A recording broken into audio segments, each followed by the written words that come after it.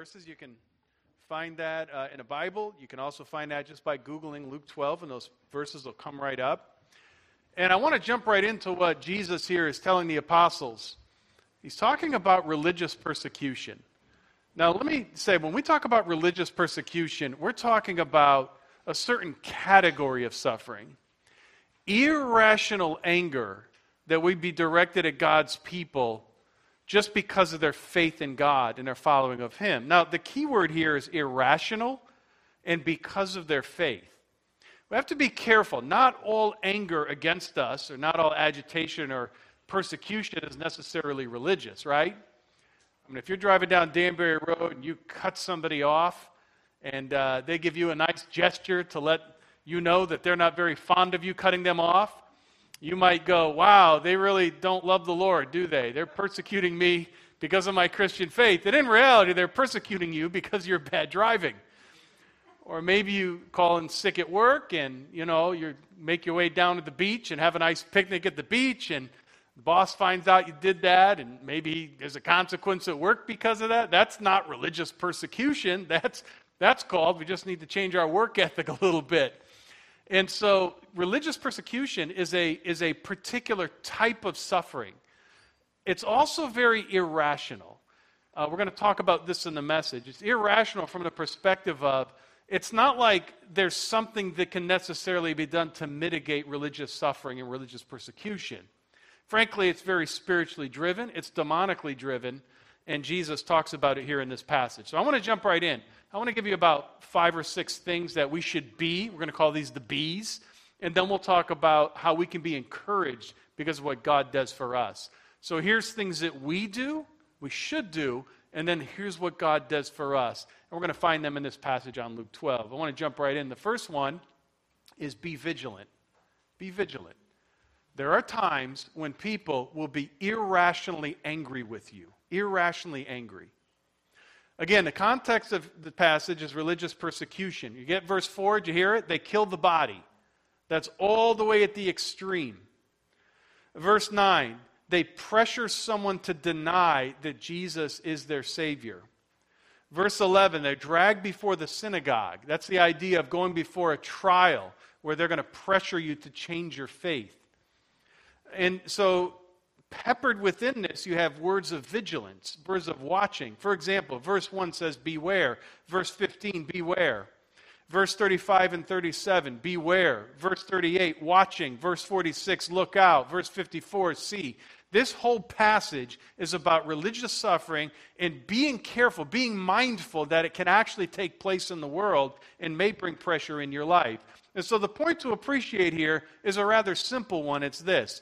God's people have to learn how to navigate the waters of religious persecution. This is not necessarily something that will just pass on over all people. Jesus tells us to anticipate there's going to be some adversity, there's going to be some irrational anger. Now, I want to give the flip side of this first. There's some good news about this too, and it's this.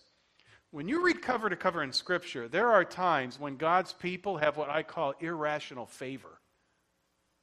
In other words, they didn't do anything good, but they are given a remarkable favor by certain people. And this is all over Scripture. For example, when Moses is drawn out of the water by the daughter of Pharaoh, that is irrational favor. He did nothing. God put it into the princess's heart to give pity and favor to that young little baby floating in the Nile. What does it mean when it says, Daniel found favor in the eyes of the king? That means Daniel really didn't do anything special. God put that in the heart of the king to show Daniel favor. Joseph found favor in the eyes of the king. How about there when the story of Esther, when all those women are passed over, but the king sets eyes on Esther? It's not just because she looked a certain way. No. It's that God put it into the king's heart to choose Esther so she could be queen, so the people of God could be delivered by his grace. The Apostle Paul, in Scripture, there are times he just has irrational favor. He pulls into a port and people just feed him. And we're not talking about Christian people. There are times in your life where maybe you've experienced this, and I can tell you I have. There are times you just have irrational favor. And you walk out of a room and you say, I just think God let that happen. God put it in that person's heart to have favor on me. Or God put it in the person's heart to have favor on the church. Or my brother or sister in Christ. So a lot of times, God will put it in people's hearts to be favorable towards you as a Christian. That is irrational favor. That is a gift of God. But the flip side is also true. And there are times people are just irrationally angry with something you've done or haven't done. And it's really no fault of your own. That's religious persecution. Religious persecution is irrational in the sense. I hear people say things like this, and to some degree there's truth here, but people say, if the church would just behave itself, the world would love the church much more, Or if Christians would just live the gospel in love, fewer people would, be agitated with the church. And I don't doubt that for a second. If the church behaved itself, more people would I don't doubt that for a minute. But you know what? The church could love the world just like Jesus loved the world. And what happened to Jesus? He was put on the cross. There's the word again. It's irrational, meaning there's nothing you've done to deserve this. You are just the direct object of somebody's ire because of your faith and because of the way you live in Christ. There are times, and the whole point here is, there are times as God's people, we need to be aware people are irrationally angry because of your faith. Now, thankfully, that's not all the time. Thankfully, hopefully, it's far and few between, depending on the culture we're in. Paul said, indeed, all those who live godly in Christ Jesus will suffer persecution. Get the first word, indeed. Blessed are you when you are persecuted for righteousness' sake. You notice what Jesus didn't say? Blessed are you if you are persecuted for righteousness' sake. Jesus there is assuming that at some point his disciples are going to be persecuted for righteousness' sake. And again, righteousness' sake. Not because they cut somebody off on the road and somebody got anger, but because they're living a certain way in Christ and people are upset by that. Hebrews 13:3, remember those in prison as if you are together with them in prison and being mistreated with yourselves with them. In other words, some people in this culture are in prison because of their faith. I'll spare you the stories, but the New Persecuted, is a Catholic scholar, Antonio Sochi, who wrote the New Persecuted. He tells that 2/3 of all Christian martyrs died in the 20th century. Did you know that? We have these stories like, Christians battling lions, in the first 300 years of Christianity. In the first 300 years of Christianity, anywhere between, it might have been 10,000 as high as 100,000 Christians were martyred for their faith. You know how many Christians were martyred for their faith? Like in 2009? 176,000 Christians. In other words, more Christians were martyred in 2009 than the first 300 years of Christianity. You read about this stuff in a history book and you think, well, that happened way back then. That would probably never happen today. It's not happening today, maybe in our own backyard. But it's happening all over around the world. And that's why the writer of Hebrews says, remember those that are in prison. Remember those that are suffering. And remember that you are one with them. And we want to do that here at RBC. Number one, we got to be vigilant. Number two, we got to be honest. And by that I mean, as Christians, we want to share our faith. We don't want to sell our faith. And there is a difference. Christianity, of course, is evangelistic in the sense that we are called to share the gospel and share Christ with people. But I want you to notice here that when Jesus shares the faith, he doesn't hold back from the reality of what that faith is going to look like. He doesn't try to sell Christianity with all the benefits and then hide the difficult things in the background. When you go and buy a washing machine and maybe it's used and you're picking it up on the marketplace, and they're trying to sell this to you, and there you are in the garage and they're like, look at these hoses. The hoses are brand new, but they're hiding the rust on the bottom with the foot like that, What's happening to any salesperson, they try to market the assets and hide the liabilities, but Jesus will have none of this, and neither will his disciples. As Christians, we share the gospel. We're not selling the gospel. We're honest about what the gospel entails. And if you become a Christian, that does not mean all your problems go away. Because that's kind of what we feel like maybe in American culture. Become a Christian and you'll probably get a better job. Give your life to Jesus and your family will be restored. Dedicate yourself to the Lord's service and get on the scale the next day and you'll find out you lost 5 pounds, you know. Like every problem in your life is going to be fixed when you come to know Jesus. And Jesus here says, if you come to know me, the body they may kill, my truth abideth still, as Martin Luther said. He's not selling anything here. What's he doing? He's sharing. And I think the church should have the same posture that we as Christians, we want to be honest when people are, quote unquote, investigating the faith of Christianity, not just putting all the bells and whistles out there and hiding the challenges of the faith. Number 3, we as Christians should be guarded in this sense. Be guarded. We need to bear in mind that the world has a fickle relationship with Christianity. Fickle.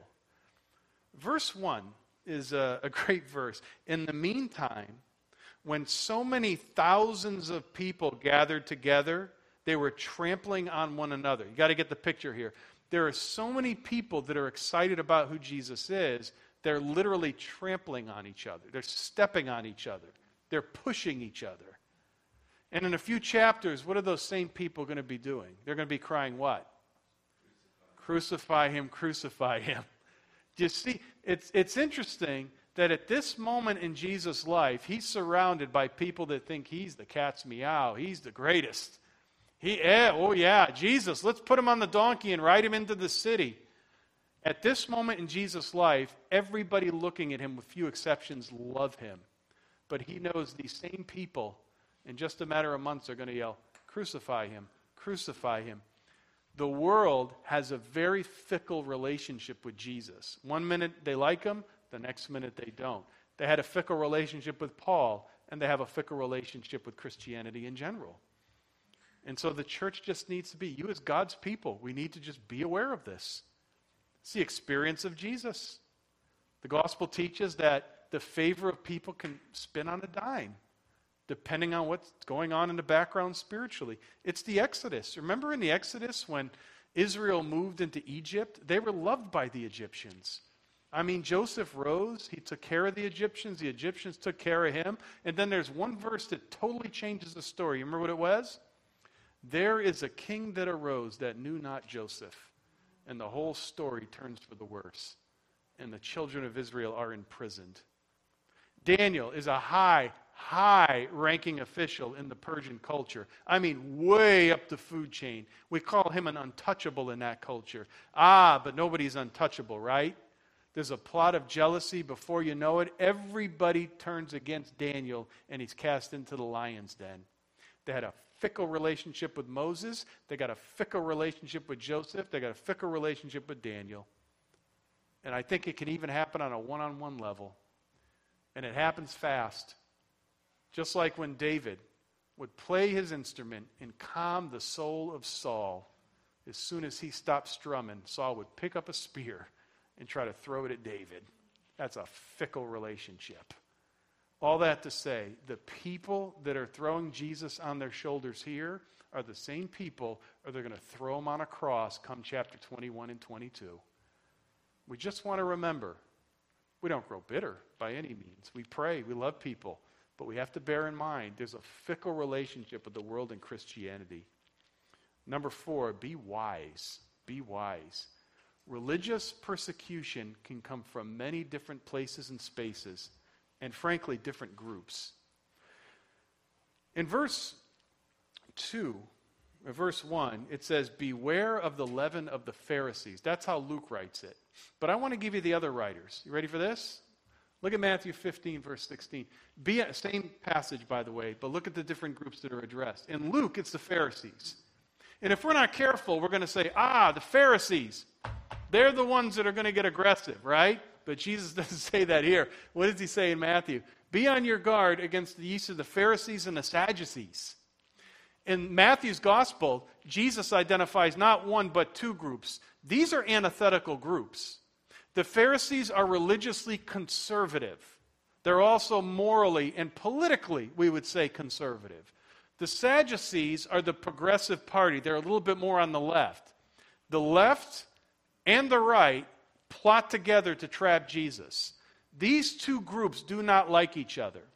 These two groups so dislike each other. There's a passage in Acts 23 where they try to trap Paul, and Paul talks about the resurrection. That's all he does. He brings up the resurrection. They start fighting with each other. You get the picture. They're throwing punches at each other because they have to be separated. The Pharisees and the Sadducees really don't like each other, but the one thing they agree on, we got to get rid of Jesus. And then you bring in another party here in Mark 8. It's called the Herodians. Beware of the leaven of Herod. That's the Herodian party, another party in ancient Israel. They supported one of the local leaders there, Herod. I think the point the gospel writers are making is whether it's the Sadducees, the Pharisees, the Herodians, and we can go on, the Essenes, the Zealots, just keep going right down the line. At some point, they're opposing the gospel. And opposition comes from many quarters and many groups. Opposition will come from a religious group. It can come from a secular group. It can come from the right. It can come from the left. We have 2 parties, 3 parties, very different ideologies. The gospel is opposed from the right and the left. So I'm just going to throw my cards on the table here. I do get concerned when the Church of God starts throwing its lot in with any one political party, as if that political party is going to be the savior of the church, as if we're not going to have a fickle relationship with that party for some reason. The gospel is opposed from the right, it's opposed from the left, because the gospel is other. And I know the narrative. I hear the narratives just like you do. If Jesus was here today, he'd probably be a Republican. If Jesus was here today, he'd probably be in the Green Party. And we pick verses and kind of attach those verses to what we want to do. In reality, if Jesus was here today, they'd send a delegation to oppose him, because that's what they did in the first century. We want to be wise. That's the point to appreciate here. Be wise as Christians. Don't think that there's any one worldly group, right, secular group, that has the same interest as the gospel. It's just not true. All right, number 4, be faithful. Be faithful. Persecution, religious persecution, can create pressure. And I might have wanted to put this in italics or something to mark out what I'm saying. To be spiritual but not Christian. It's very important. When you see verses 8 through 9, which we're going to walk through these a little closer in just a moment, but I tell you, everyone that acknowledges me before men, the Son of Man will acknowledge him before the angels of God. That kind of language. You know what they're pressuring the Christians to do? They're not pressuring the Christians to deny God. Nobody is telling these people to become atheists. And nobody is telling these people they even need to worship the pagan gods. They're telling them you need to become religious but not Christian. The push here is to become spiritual but not Christian. Very similar to what we see in the book of Hebrews, where in Hebrews, they're fine if they fall back on the Old Testament law, but as long as we continue to promote this Jesus stuff, that's where the persecution comes.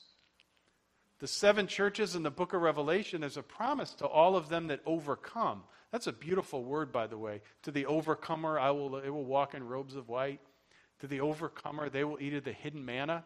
I don't even know what hidden manna is. I'd sure like some hidden manna, though. That sounds pretty good. The overcomer is promised all these things in the book of Revelation. The overcomer is the one that makes it all the way to the end with their faith intact.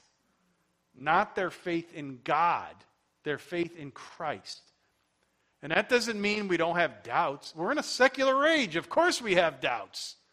But we keep our faith intact throughout those doubts. The overcomer has promised things. Be faithful. Be faithful to your Christian calling. And the last B here, before we turn the corner, it's the good one. Be encouraged. Be encouraged. And I just want to give you 2 thoughts. Thought number 1 is this. It's obvious from the text. We're at a macro view here. Your faith and my faith does not shelter us from all adversity. We already mentioned that. The idea that if I come to Jesus, all my problems will go away, or it's like I become like the Green Lantern and I can put a force field around myself and it's impenetrable. Our faith in Christ does not eliminate all our problems. But, and here's the but, God is very present with his people, you and me, in this adversity. And that's the point that we want to highlight here for a minute. Look at how present God is. He's so present that if you get dragged before a council, verse 12 says, the Holy Spirit will teach you in that very hour what you ought to say. The disciples don't have time to rehearse a speech. They're getting all kinds of questions peppered at them. There's to some degree, no way to prepare for this kind of inquisition, is there? And Jesus says, I am so present with you that I will put the words in your mouth at the very moment you need them. Persecution is a mystery in this regard. God allows it to come into our lives sometimes, but he takes it very seriously, and he will hold the persecutor responsible for their actions. If you ever read the story of the conversion of Paul, Pastor Richard preached on that passage recently. Do you remember what Jesus said? He said, Saul, Saul, why do you persecute? Anybody know? Me. Well, how did Saul persecute Jesus? Jesus is ascended. This is after the resurrection. What, did he pick up a stick and hit Jesus in heaven? No. Saul was not persecuting Jesus. Saul was persecuting the what? The church. Put your hand on the church, and the Savior takes that seriously. He doesn't say, Saul, why are you persecuting my church? Why are you persecuting me? That's how seriously Jesus takes persecution. Read the book of Habakkuk, where God is going to allow, for various reasons, the Babylonians to come into Israel, and they're going to create some havoc. But then there's a whole passage about how they will be held accountable by God for this. Exodus 3:7, the Lord said, I have seen the misery of my people. I hear them crying, and their suffering concerns me. What a beautiful passage about God's concern. Boy, we don't forget the blood of Abel still cries out from the ground. How about this? You know, in the book of Revelation, there are souls of the martyrs that are under the altar. They're crying, how long till you avenge our blood, O Lord? I don't even know what that means. How long until you avenge our blood? They're under the altar. I mean, I know kind of what it means, but there's some things there that are mysterious. You know what it means, though? It means Jesus hears the cries of those martyrs. He hears our prayers. He hears when we cry out in pain and suffering. Be encouraged. Persecution is not a sign that God has abandoned you. And when you feel an irrational anger coming because of something you believe, let that be a mark. No, God is with me. He's present with me. All right. Now, how can we be encouraged? I'll give you a handful of ways. I actually stuck them on one slide just so we can see the whole outline here. Let me just walk through these. Number one, I want you to know that God reveals. God reveals. In other words, despite religious persecution, the truth will ultimately prevail. The truth will ultimately be revealed. Tina read verses 2 and 3. I hope you listen carefully to these. The Lord says, nothing covered that will not be revealed or hidden that will be known. Therefore, whatever you have said in the dark shall be heard in the light, and whatever you've whispered in private rooms shall be proclaimed on housetops. Now, that's a hard passage for this reason. It could be positive or it could be negative. There's some kind of revealing. Something's done in secret that is now going to go public. It could be negative. It could be that there's so much hypocrisy people have, and someday that hypocrisy is going to be revealed. Everybody can see the hypocrisy. Or it could be the whispering on the housetops, that the gospel is being whispered on the housetops because there's so much persecution, but someday it's going to be revealed everywhere. In other words, the spoken word is just going to go public. Either way, the same thing is being said. In the end, God's truth prevails. God's truth prevails. The hidden things are uncovered. That's the idea. Remember when David committed all those atrocities? And nobody knew. Nobody knew. But God knew. And it was revealed. Or on a positive side, that poor widow that threw the 2 mites into the tray, nobody knew. Nobody. But Jesus knew. And he made it public. The hypocrisy will someday go public. The righteous acts that you do, that will also go public. God reveals. That's our encouragement here. He reveals. There's an old story about Charles Spurgeon I like. Spurgeon's a pastor. He's an old Baptist pastor in England in the previous century. And what they used to do, a lot of the rich people, of which he was kind of upper class too, he made a good salary, had a lot going on in business and in ministry. And what they would do is they would have chickens. They would give their eggs to the poor. That was pretty common to do. So you take your eggs, if you were kind of a church-going person, you'd walk around and give them to the poor people. But Spurgeon never did that. He and his wife would sell their eggs. And everybody in town, especially the people who didn't like Spurgeon, they'd be all over him for this, you know. They're talking about, oh, he's stingy, he's selfish, you know. He's not looking out for the poor. And Spurgeon never said a word about that. He died. His wife continued to sell those eggs. And then upon the death of his wife, it was discovered that for decades he was selling those eggs and he was giving it to 2 widows in the city of England and was taking care of them because of the sale of those eggs. He never said a word his whole life, neither did his wife. It was only after. God reveals. There's a great verse in the Bible, things done in secret shall be made known. And the hypocrisy and the persecution goes public. The gospel whispered goes public. God reveals. Number 2, God judges. God judges. He's the ultimate judge. Verse 4, I tell you, my friends, do not fear them that kill the body, and after that have nothing more that they can do. But I will warn you to fear him who after he has killed has authority to cast you into hell. Yes, you fear him. God judges. I think there's 2 applications here. First of all, as Christian people, we should live in light of God. He's the ultimate judge. He's the his verdict in your life is really the only one that matters. I think I told you this. I love the old Babe Ruth story when a pitcher threw a strike and Babe Ruth was batting, and it was a borderline pitch, and everybody, all 50,000 fans, boo, boo, you know, it was in Yankee Stadium. And Babe Ruth, with a little smug smile on his face, turns to the umpire and says something like, 50,000 people think you're wrong.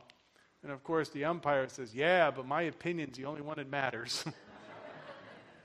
Live your life in light of standing the day you stand before God. That people are going to say things in this life, but let your conscience be clean, that when you stand before God, you've done the right thing. Because boo they may, in the end, his is the only judgment that matters.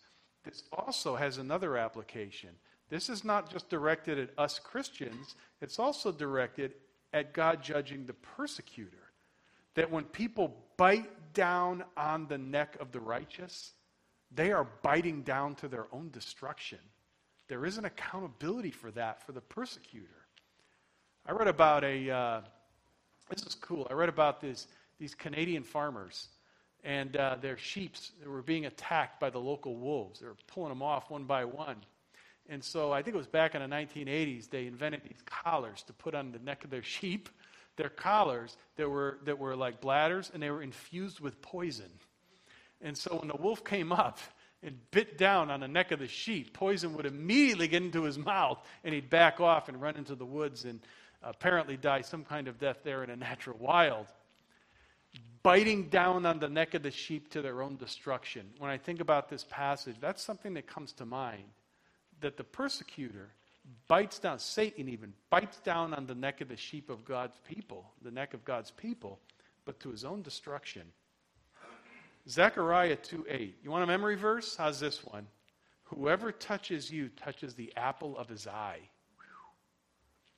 Number 3, God cares. God cares. Are not 5 sparrows sold for 2 pennies? And not one of them is forgotten before God. Why, even the hairs on your head are all numbered. Fear not, for you are more valuable than the many sparrows. There are times you feel like God has lost sight of you, right? Like, I don't think parents do these kind of psychological tricks anymore, but I know they all did when I was a kid. If I ran ahead of my father, you know, he would just hide, so I'd lose him. I know. He was a good dad. I feel like I'm putting out to be, you know. I'd be in the woods, we'd be hiking, and he'd be like, don't go too far. And I'd keep going too far. He'd tuck behind a tree, and I'd cry, and I'd learn my lesson, and I'd hold his hand, you know. I mean, you know, you're not allowed to do those psychological tricks on kids anyway. They're very effective, though, back in the 70s. There's times you feel like God has just lost you, you know, in the woods or in the marketplace. But we learn here, he even has his eyes on the sparrows. He knows the number of hairs on the head, which is very impressive for you, I'm sure. Not for me, but for you. You know, the sparrows here are the cheapest commodity sold in the market. They're food for the poor. 2 are sold for 1 penny. A penny here is about a day's worth. In other words, you could make enough a sparrow would be about 15 minutes worth of work in the ancient world. If you worked for 15 minutes, you'd make enough to buy a sparrow. That's how cheap they were. And yet God has his eyes on that sparrow. And the numbers of hairs on the head. I don't know if this is true, but I read this week that a blonde person has 145,000 hairs on the head on average. I don't know who counted these. If you have darker hair, you have about 120,000, and red hair is approximately 90,000. And God numbers the hairs on the head, the text tells us. He cares. His eyes are on us. He never loses us. Remember that passage where Mary and Joseph, they lose Jesus? Jesus never loses them. He never loses us. By the way, there's a whole sermon here about a Christian's relationship to animals that I won't go into. It says, are you not more valuable than they? If you're ever wondering what is a Christian view of animals, number one, because God created animals, we respect animals. We never harm animals unnecessarily. We would stand against animal abuse. And at the same time, because people are created in God's image, we do not put animals on the same level of people. The text here says, are you not more valuable? Jesus here assumes someone created in God's image is more valuable than the sparrow. Number 4, God promises. God promises. Verse 8, and I tell you, everyone who acknowledged me before men, the Son of Man will acknowledge before the angels of God. But the one who denies me before men will be denied before the angels of God. We don't have time to totally unpack this, but I think it's important here to point out Jesus is not saying you need to say everything that comes to your mind all the time. There is a time to be silent. In other words, he's not saying that in every conversation you need to mention his name. He's not saying at work you need to stand up and put your hand up and make a declaration, though you may want to do that. That's up to you. But the point here is that when we're questioned, we are not going to deny Christ. We're going to make sure we hold fast, and we're not going to violate our conscience in how we live, and we're not going to violate our conscience in our declarations. Just a thought, my friends, don't ever violate your conscience, religiously or otherwise. When you violate your conscience, you weaken yourself. You weaken yourself. You know what happens when a person violates their conscience? When you say something that you really don't believe to be true, when you make some confession, you are now brought to the intersection of 2 decisions. Number 1, you either really believe that, or number 2, you have to admit you were a coward in that moment. Admitting you were a coward in that moment is psychologically too much for most people. So you know what they do? They change their view. And they just say, well, I guess I really meant that. And it changes your view. It's bad to violate your conscience. Never violate your conscience. It's not God's will that every Christian take to the public square and say all the things that we believe to be true, though it is for some. There is a time to be silent. We recognize that. But it's never God's will for a Christian to stand and affirm something they don't believe to be true or to deny Christ. Number 6. Oh, actually, real quick, what does it mean here? Everyone who speaks a word against the Son of Man will be forgiven, but the one who blasphemes against the Holy Spirit will not be forgiven. That's the famous blasphemy of the Holy Spirit. A lot of views on this, by the way. Some people believe that it's talking about Jesus during his earthly ministry, kind of like what's happening here. They're attributing the works of Jesus to Satan, saying Satan is working through Jesus. Some thinks that's the blasphemy of the Holy Spirit. Others believe that blasphemy of the Holy Spirit is people are saying things against Jesus here, but the Spirit is going to work through the apostles. So slandering the apostles might be blasphemy of the Holy Spirit. We don't really know what it is. We do know that if you're concerned that you've committed some unpardonable sin, you definitely haven't, because you're actually concerned about your spiritual state. But in all these verses 8 right through verse 12, it's the same point. How we respond to persecution is no trivial matter. It's not a trivial matter. It's important to think about how we're going to respond. Number 5, God empowers.